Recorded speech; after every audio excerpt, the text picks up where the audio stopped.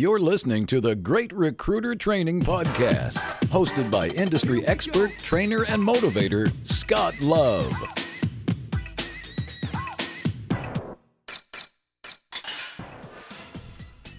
Hi, this is Scott Love, and thanks for joining me on the Great Recruiter Training Podcast. It's nice to have you along for the ride, whether you're in your car, commuting to work, riding the subway or the metro, or on the treadmill at the gym. I commend you for turning your downtime into money-making time. And that's my goal with every one of these, is to give you content that's going to put money in your pocket. More placements, higher fees, and shorter closing cycles. That's what my training's all about. Today, I'm going to interview Victoria Ipri, who is a leading LinkedIn expert. Now, I'm not a LinkedIn expert. I'm on LinkedIn. I've got the paid one, and that's pretty much all I know. I've got a profile, and so I'm interested in learning what she has to say, and I hope it'll help you also. Before we talk with Victoria, I'm going to talk with you about learning, about how you can change your culture of your search firm or your staffing agency into a learning organization. But before we do that, let me give you some calendar dates. Because if you live in some of these places where I'm going to be speaking, please come out and say hello and shake my hand. I'd really love to meet with you. So looking at the calendar here, if you live in Texas, come and visit me in Houston at the Houston Area Association of Personnel Consultants on February 27th. HAAPC.org is their website. I'm going to be there doing a full day of training. The morning session is going to be on candidates. The afternoon is going to be on clients. You don't have to come for the whole thing. We've divided it into two different sections. You can register for one of those or both. On March 3rd for lunch, I'll be doing a presentation for the Georgia Association of Personnel Consultants in Atlanta, Georgia. On the 19th of March, I'll be doing something for Crown Services in Columbus, Ohio. The following day, on March 20th and 21st, I'm doing a day-and-a-half seminar that I'm putting on in Las Vegas, Nevada, at the Golden Nugget. If you haven't been to any one of my live seminars, I'd highly recommend this. This is going to be a day-and-a-half focusing on candidate issues, client issues, and personal performance, but really focusing on candidates and your breakthrough levels of achievement. There are still seats left. I'd recommend doing this sooner than later just because that's March Madness, and I know that a lot of the flights are starting to get expensive. You can go to my website, greatrecruitertraining.com, click on the live seminars link to get that info. On the 24th, I'll be in Fresno in March for Pride Staff. On April 9th, I'll be in Washington, D.C. speaking for the Capital Area Staffing Associations. Then on April 15th, for the Rocky Mountain Association of Recruiters. So that's it for the first 4 months of this year. If you have any desire for me to come to your office and do in-house training, I do that on a limited basis. My email is scott@scottlove.com. You'd be amazed. You pay me $1, I'm going to put $20 in your pocket. I will get your people producing. I promise you that. It will give you a huge return on investment. So that's enough of my calendar. Let's talk about some concepts, some things I've been thinking about. And I'll tell you this. I don't know if I've ever had the same day twice on my desk. Now, a lot of you know I'm doing a lot of speaking, but I'm actually going to back off that. I mean, I just gave a big push for the first 4 months of this year, and I'm going to taper it off. Then towards the end of the year, probably in November and October, I'm going to be back on the road again doing conferences and doing in-house training. But I spend pretty much most of my time dialing for dollars just like you. The last interview that I set up between a candidate and a client was for next week. I've got one guy, he's got an interview on Monday, an interview on Wednesday, and a second interview on Thursday. I set all this up within the last 24 hours. My last interview, my last conversation to a candidate or a client was not in 1985. So I'm on the phones every day just like you. And every day I learn something new. And what I do, I document this. If you go to the freebies page of my website, go to greatrecruitertraining.com, look on the freebies page, look at the telephone discipline tool. This is where I set hourly goals for what connections I have in mind. So if I want to talk to 4 people an hour, I highlight 4 boxes. It's the telephone discipline tool. It's a free download. Then I also record how many yeses did I get? Was it a true yes or a conversion? How many no's did I get? Was it a no click or a no nice? And how many referrals did I get? I measure all those things because I want to know, how am I doing? How am I getting better? I also write my daily targets on that sheet. So I print it out and I write down what are the 2 or 3 outcomes I want to achieve for the day. And then I keep track of 2 other things, lessons learned and my greatest achievement. So I'll usually, at the end of the day, I'll look at what did I accomplish today? What is the one thing I am the most proud of? I was able to turn that candidate around and he sent me his resume or whatever it was. And then also, what was that one lesson that I learned today? Some of the things I've learned recently are things like more calls equals more happy. The more people I talk to, the happier I am because I'm productive. The more conversations you have, the more opportunities you have. Another lesson learned recently was focus. I am the king of distraction. I shut off my email when I'm making my outbound recruiting calls, my marketing candidate calls, my client development calls. I shut off the email. It can wait 2 hours. I don't have to have it on right now. Another thing I learned was broader knowledge of more clients plus a wide net of possible candidates equals more placement. So recent focus area of mine is away from trying to sell a retainer or get an exclusive from a client into finding those rock star candidates that everybody wants and getting those guys in my back pocket and telling them, this is the knowledge I have of this marketplace. And I tell them, this is the number of organizations I have fee agreements with where I've presented people to them. These are the number of organizations where I have relationships, where I know them. And I keep my thumb on the pulse of this market because I work within a city, within Washington. That's just the only city I recruit in. And so when I'm talking to these candidates, they like that. They like my singular focus just on one region. And they trust me. And then I develop a loyalty pact with them. And I tell them, work with me and only me for the next few weeks. If I'm not helping you, cut me loose. And all I want to do is find one candidate a week that has the type of skills, and in my niche, it's the business, the large book of business. I just want to find one of those guys a week that wants to make a move, and I'm going to present him to about 5 or 6, sometimes 7 different firms. And guess what? I know I'm going to make a placement. Now, we don't know that for sure. There's always risk. But I'm mitigating my risk by presenting to the market what everybody wants. And so if a client says, will you work with us on a retainer basis? I probably would decline. I don't know if I'd want to get that close to an organization. Within my niche, I'd actually made some mistakes by doing that. And while they're taking their own sweet time, my candidate's getting calls from other recruiters because it was an exclusive and a mutually exclusive retained relationship.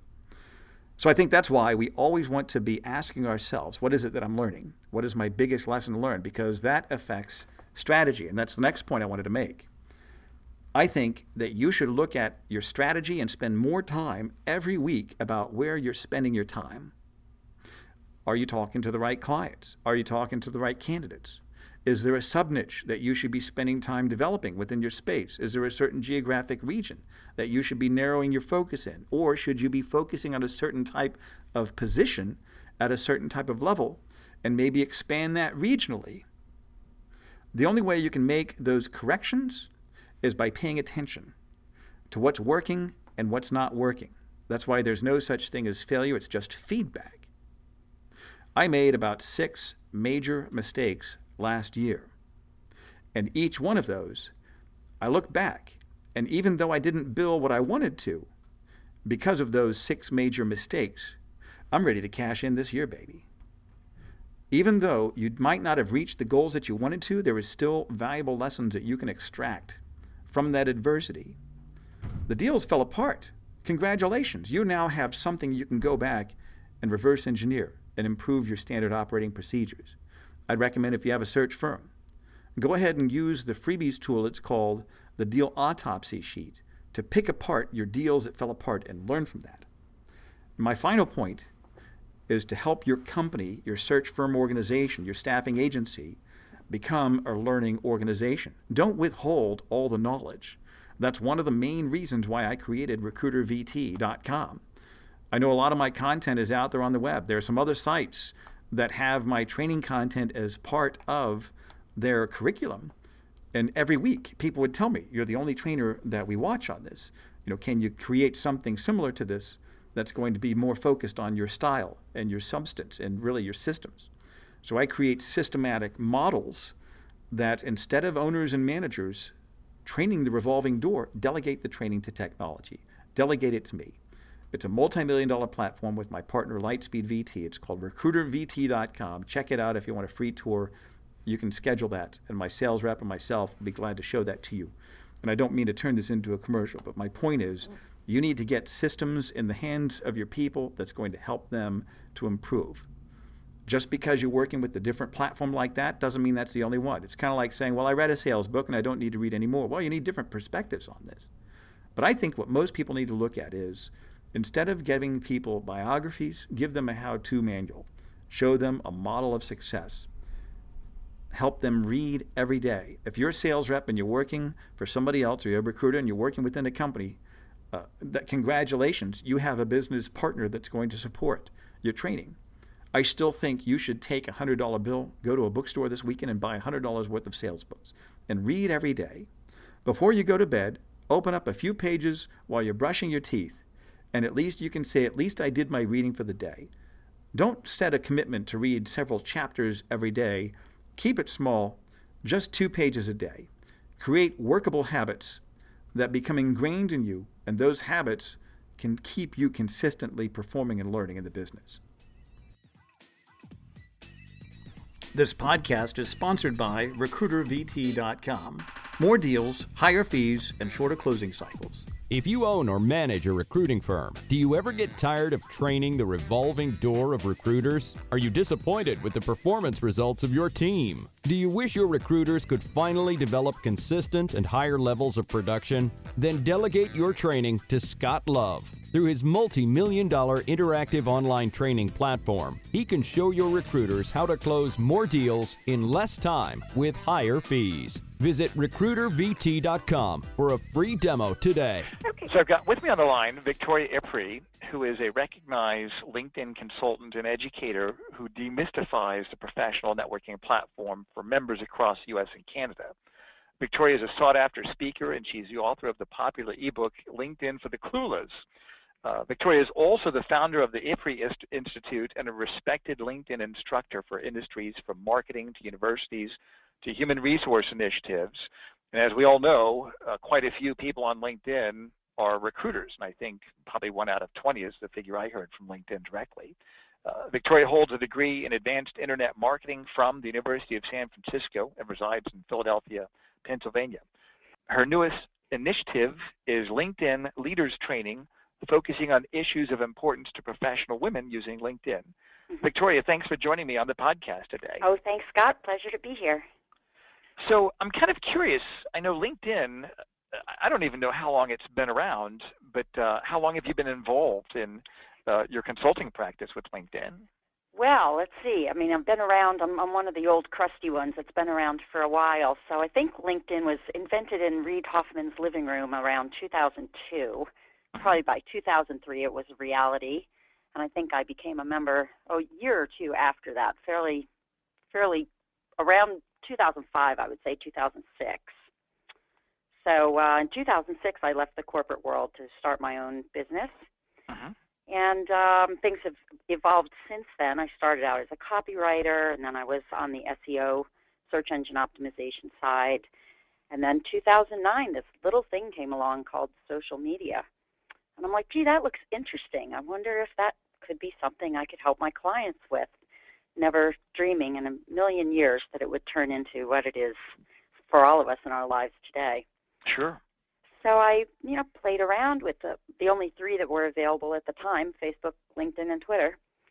And LinkedIn, I was just drawn to it. So I started using LinkedIn every day and worked on building my profile, and a few people asked me for help with their profiles, and along the way someone said, you should charge for this. And I'm like, hey, I guess this would be a good little business. So I started helping people, and one thing led to another. So what can I say? So that's how I really got started in the business. That's great. So let's kind of talk, get right into the concept of LinkedIn and how people like us, recruiting firms, can use it to our advantage. Kind of talking about strategy, do you think that an individual or company's greater visibility necessarily leads to a better talent fit? I don't know of anyone who would say no to that. Of course, the answer is a resounding yes, but there are a lot of reasons behind why that is a yes. So I'm sure you've heard about LinkedIn profile optimization. It's a much debated topic. Precise strategies are thrown around for keyword usage and how you should write your profile headline. Well, let's kind of back up a little bit. What does that mean when you say the LinkedIn profile optimization? What does that mean exactly? What are some profile definitions? optimization, just like optimization for anything, and the word is used apply to a lot of things, but in the terms of a profile, really would be using strategies on the profile that will help you to get found, and that's a common phrase today, get found, by the people who are most valuable to you. Mm-hmm. So a job seeker who wants to be found by a certain set of recruiters or hiring managers would want to tweak his profile in a certain way using certain keywords and other strategies that would cause him to fall in front of, for lack of a better phrase, that person's eyeballs in an online search. Right. Wow. That's what optimization is. Yeah. And that's what we can do as recruiters to optimize our site or our LinkedIn page. Yeah. Absolutely. And a lot of people think optimization is only about keywords, and we're going to talk about a few things today. It's far more than just keywords, because today, not to go off in the weeds too much on a different topic, but because of certain rules that Google has set, the shift today is away from keywords strictly as a measure of ranking. For example, if you want to be on the first page of Google. But it's more around the conversation that's around your brand today.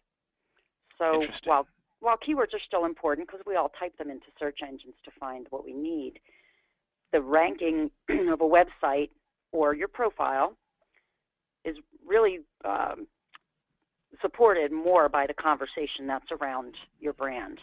And we're going to get into that a little bit more. So keywords are great, but they're not the be-all and the end-all. Well, this is really intriguing to me. This is something I have really, I'm not the expert on these sorts of things. I'm not the guy that people hire to say, help us build a LinkedIn profile. Right. Something I have heard, and this is a phrase I think you might have mentioned once before, reverse engineering the profile. What does that mean exactly? Right. So when you strip down LinkedIn, what you get is a giant search engine, similar to Google, not exactly the same, and of course the algorithms are somewhat different. But there are 30,000 or more companies, not individuals, because there are about 323 million members on LinkedIn now. But there are 30,000 companies across the world who are using that LinkedIn recruiter tool to source the best candidates. Mm-hmm. And tell me about that tool. What is that tool exactly? Well, the tool is something special that LinkedIn has created. It's the foundation of LinkedIn's revenue. Recruiters pay. There are two versions of it. The Recruiter, it's just the premium subscription called Recruiter, and then there's Recruiter Lite. So the regular Recruiter Corporate, I think is the official name for it, runs about $9,000 per user per year. Mm-hmm. So if you have a recruiting agency and you have numerous people working there and they each need their own membership, that can get pretty pricey, spending that kind of money. The tool better be worth it if you're going to spend that kind of money on it. And so LinkedIn has put a lot of effort and money into building a tool that will help recruiters source candidates using LinkedIn in very special ways, which I'll be mentioning to you in a moment. I don't want to get too far off on that now. But, even the fact that LinkedIn has surpassed Monster and other very well-known sites for job searching, they've really become the number one place on the planet to look for a job. Wow. So you've got this convergence of, 323 plus million members, not that they're all job seeking, and, 30,000 companies using the recruiter tool, and they're all converging together on this one platform with all these jobs posted. It's quite a historical thing, I think. Do you think LinkedIn started with this intention to be a tool for the employment marketplace, or do you think that's just a derivative or a byproduct? I think when Jeff Weiner took over the position as CEO and Reid Hoffman became a board member and sort of stepped back from the day-to-day operations, that Jeff had a couple of new visions for the company, and one of his major visions is to develop this economic graph, which basically would map all the jobs and all the candidates and all the map everyone's relationships professionally across the world. It's a huge undertaking, and they've been talking about it a long time, and they are in the process of doing that. I don't think that's something that Reid Hoffman, maybe he thought about it, he never talked about it. But yeah, so I think when Jeff Weiner took over, things changed, and they saw the potential to make the recruiter tool really be the bread and butter of the site. But on the other hand, that can be a negative because a lot of people think all LinkedIn is for is job seeking, and it's so much more than that. So you don't have to be looking for a job even for LinkedIn's recruiter tool to impact your career, because recruiters have the ability to source passive candidates, which are people who aren't actively looking for a job, but might be the most qualified. That's really very, very valuable to people who are using the recruiter tool. And I think that's what most of the people I know within our industry, the third-party recruiting industry, headhunting, staffing, whatever you call us, executive search. Right. We want to find those people that they're not looking, they're successful, but we can check out their profile. We can reach them. Exactly. And on top of that, all kinds of fun things you can do if you have the recruiter tool to sort of keep, if I can use the word track in a non-creepy way, to track the activity of a person who may look like a good candidate for an open position. So job seekers, they have special challenges. Their needs are, generally speaking, more immediate than the needs of, say, business owners who are looking for leads. And they're not going to be optimizing their profiles for the long haul like a business owner might be. So while some optimization techniques would work for all LinkedIn members, there are certain optimization techniques that really can make a big difference just for job seekers, because LinkedIn recruiters on LinkedIn are using LinkedIn differently than the average LinkedIn member, because they enjoy access to all kinds of features that are designed to give them quick insights into the professional abilities of candidates who most closely match their search parameters. So what are some nuggets, some tips that you could give to a third-party recruiter? How, a couple of things we can do to optimize our page on LinkedIn. Right. Well, optimization, the core areas of optimization on the profile circle around the headline and the summary. Okay. And this is true for everyone using LinkedIn. All of us have a reason for being on LinkedIn, and that reason is to get found, whether you want to get found to get a job or get found because you want leads, or get found because you're promoting a cause. Whatever it is, we want people to see us, or we wouldn't be there on LinkedIn. Right. Because it's a giant search engine, in order to get found when people search, you've got to use the right words and the right techniques to fall on, hopefully, page one. Someone types in a search term, and they get back 1 million results. Where do you fall on that list? If you're not on page one, they're probably never going to see you. Yeah, you're right. So it's in that way, very similar to Google and trying to rank a website. So the keywords in particular work best in the headline and in the summary. It's not a stuffing kind of a thing. You don't want to just stuff a bunch of keywords in there. You want it to be natural, but you want to use those keywords often enough that it will help you match with a search when someone's looking for someone like you.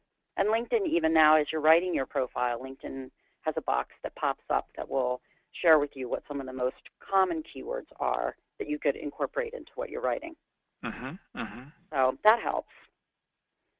And then, other things like be sure you share your contact information, not only in the contact info area, but repeat it again with a call to action at the bottom of your summary. People need to be told what action to take, or else they read something and they say, that was nice, and off they go. So tell people what you want them to do. Do you want a phone call? Do you want them to fill out a form, visit a website? What is the next thing you want people to do after they read your summary? You've got to tell them what to do. And share your contact information again. People forget where they saw it, and if they can't find it easily enough up at the top of the profile, they get frustrated. So you want to grab them right then when they're thinking, hey, I think I want to call this person. Those are great ideas, Victoria. They're very simple, but they're probably very powerful. People forget to do it, yes. Right. Yeah, I think we miss the simple things because we're all so focused on, got to get a new client, got to get to whatever your next goal is, and we forget that some of the simplest things will help us do that. Well, I've heard other recruiting firms talk about in-mails. Can you define that and talk about the value of that? So in-mails allow recruiters to contact anybody, any other member that piques their interest. But even if they don't decide to send an in-mail, the recruiter can still watch and receive updates on candidates that they think are potential for an open position. And they can add those people to their hiring projects. That's a tab in the recruiter thing, and see who else in the company might be tracking that person. And there's even a new beta feature that allows a recruiter to see people within the company, her company or his company, who can provide feedback on a potential candidate. And this can all happen before the recruiter ever speaks to that person through an email or by phone. It's pretty powerful. So the in-mails are like private email messages. You need to have a premium account in order to send in-mails, and of course most recruiters do. And you get a certain number of in-mails with your premium account. And once they're used up, you have to wait. If you use them all up right away, you have to wait for the next month when your subscription renews to get more. Although there is the opportunity to buy 10 in-mails for $100. Okay. If you run out, you can buy 10 more if you really, really need them. But in-mails, because they are costly, you don't want to use them indiscriminately. And you want to craft, and here's where a lot of people sort of fall down the rabbit hole. You really want to craft an in-mail message that resonates with the person who's receiving it. It's not a typical email that you might just dash off without thinking a whole lot about what you're saying. So because the in-mail gives you an opportunity to bypass some of the conventional rules on LinkedIn about how you have to know a person before you can send them a message, in-mail allows you to bypass and really knowing that person, which is pretty priceless opportunity. So with the in-mail, you don't have to ask somebody else to connect you to that other person. You just don't reach need out to be a them. first connection, and you don't need to know the person's email address. And what are some things that you have seen have been effective for people like us trying to reach that choice candidate that's a passive candidate through an in-mail? I think it's important not to send what reads like a mass-produced message. Be personal. Call the person by name. Mention specific positions if you have them. Tell the person why you think they would be a good fit. All the kind of niceties you might do if you were standing face-to-face with that person. It's really important to be a human, be a person. Because on the recruiting end of things, everything's quite automated these days, and job seekers can feel very faceless. Right. So I've gotten recruiter emails that were seemed quite mass-produced. And frankly, they come off very rude. Like you're in a herd of cattle and you don't really matter, and come to this website and fill out this form. And especially if you're recruiting at the C-level, you want to be much more personalized. And it's simply good etiquette on LinkedIn to do things in a very personal way anyway. So that's the typical thing a person should do when using an in-mail, but especially for recruiters who want to make a good first impression on this potential candidate who might be a very valuable person for their own network. Right. So and if they don't respond, well, there goes $10. There's yes, in a there's sense, one that's arrow in the quiver true. that's gone. Yeah, in a sense, that's true. I mean, you can follow up. There are other strategies you can use. In-mail's kind of a first line of defense, I guess. I think most people, even if they're not actively job seeking, would respond to a well-written, warm email from a recruiter who's basically saying, hey, I might have a better job for you. Who doesn't want a better job? I don't care if you say you love your job. You still want to know about better jobs that are out there. So job seekers are anxious to connect with recruiters, just as well as recruiters want to fill their pipelines with great candidates. What about the testimonial part of LinkedIn? Is that one way that you think a recruiter can really showcase his or her expertise and really build a platform of credibility. Are you referring to the endorsements or recommendations? Like the recommendations on the LinkedIn page. Right. Recommendations are more valuable than endorsements because anyone can endorse you for anything, and even though they are a big part of how the algorithm ranks you, most people don't take endorsements very seriously. But recommendations are different because they come directly from someone who's done business with you in some way. Right. And, it's more of a personal experience. And today consumers are very used to reading recommendations, testimonials. That's what they do. Anybody in the buying process goes online, looks up a product, reads what other people who bought it and used it have to say about it. It's a huge part of the decision-making process when someone's about to pull out a credit card to buy something. So in the same way, if a job candidate is looking to work with a specific recruiter or recruiting agency, you can be sure they're going to be reading those recommendations about other people's experiences with them. Not that anyone's going to say anything bad, though. Obviously, we're all going to be positive, but still, they can be valuable and helpful. And I think I like even reading other recruiters and what do the candidates and the clients say about them. Some of them talk about the knowledge they had of the market and helping them or fee negotiate or comp negotiations, or if it's on the client side, just how smooth it was, how they found people they wouldn't have been able to find. And that's always interesting, I think, finding out what is unique about this recruiter based on the specific testimonial and recommendation of the person that wrote that. Right. And I find that's very interesting. There was a woman who co-founded a company called Resonate, and she was quoted on the Mashable website. Her name is Mona Abdel Halim, and she said, unbeknownst to many job seekers, 72% of resumes are never seen by human eyes. She was explaining about the ATS, the applicant tracking system, and how automated recruiting has become in our day and age. And that's how I came up with this idea about the reverse engineering the profile. And you had asked me this earlier, and that's why I'm getting back to it now about what this whole thing really, this concept really is about reverse engineering.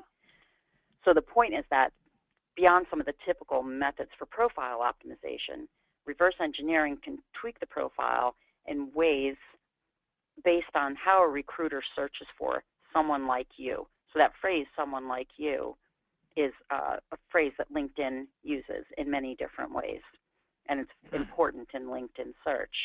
So a recruiter might, you might use a phrase to describe yourself, and I think I had mentioned this to you earlier. You might call yourself, you may be in the financial field and call yourself a senior analyst. There's nothing wrong with that. A lot of people use that headline, that title. But if you were to say hedge fund financial analyst, that's a much more defined key phrase.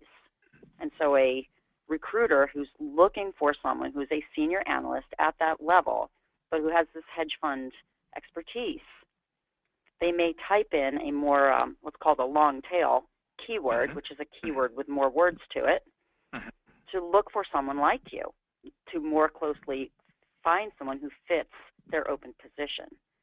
So understanding, for job seekers, understanding the tools that recruiters have at their disposal from all these various LinkedIn buttons and bells and whistles that they get to these ATS, these applicant tracking systems, and how resumes are read is really crucial to fitting into that search when someone is looking for someone like you. So for job seekers, it's important for them to understand how the recruiter sees them from the recruiter tool side. Right? So when we talk about ourselves, when we go online and we write a bio about ourselves or we fill out our profile, we are thinking about what we want to tell people about ourselves.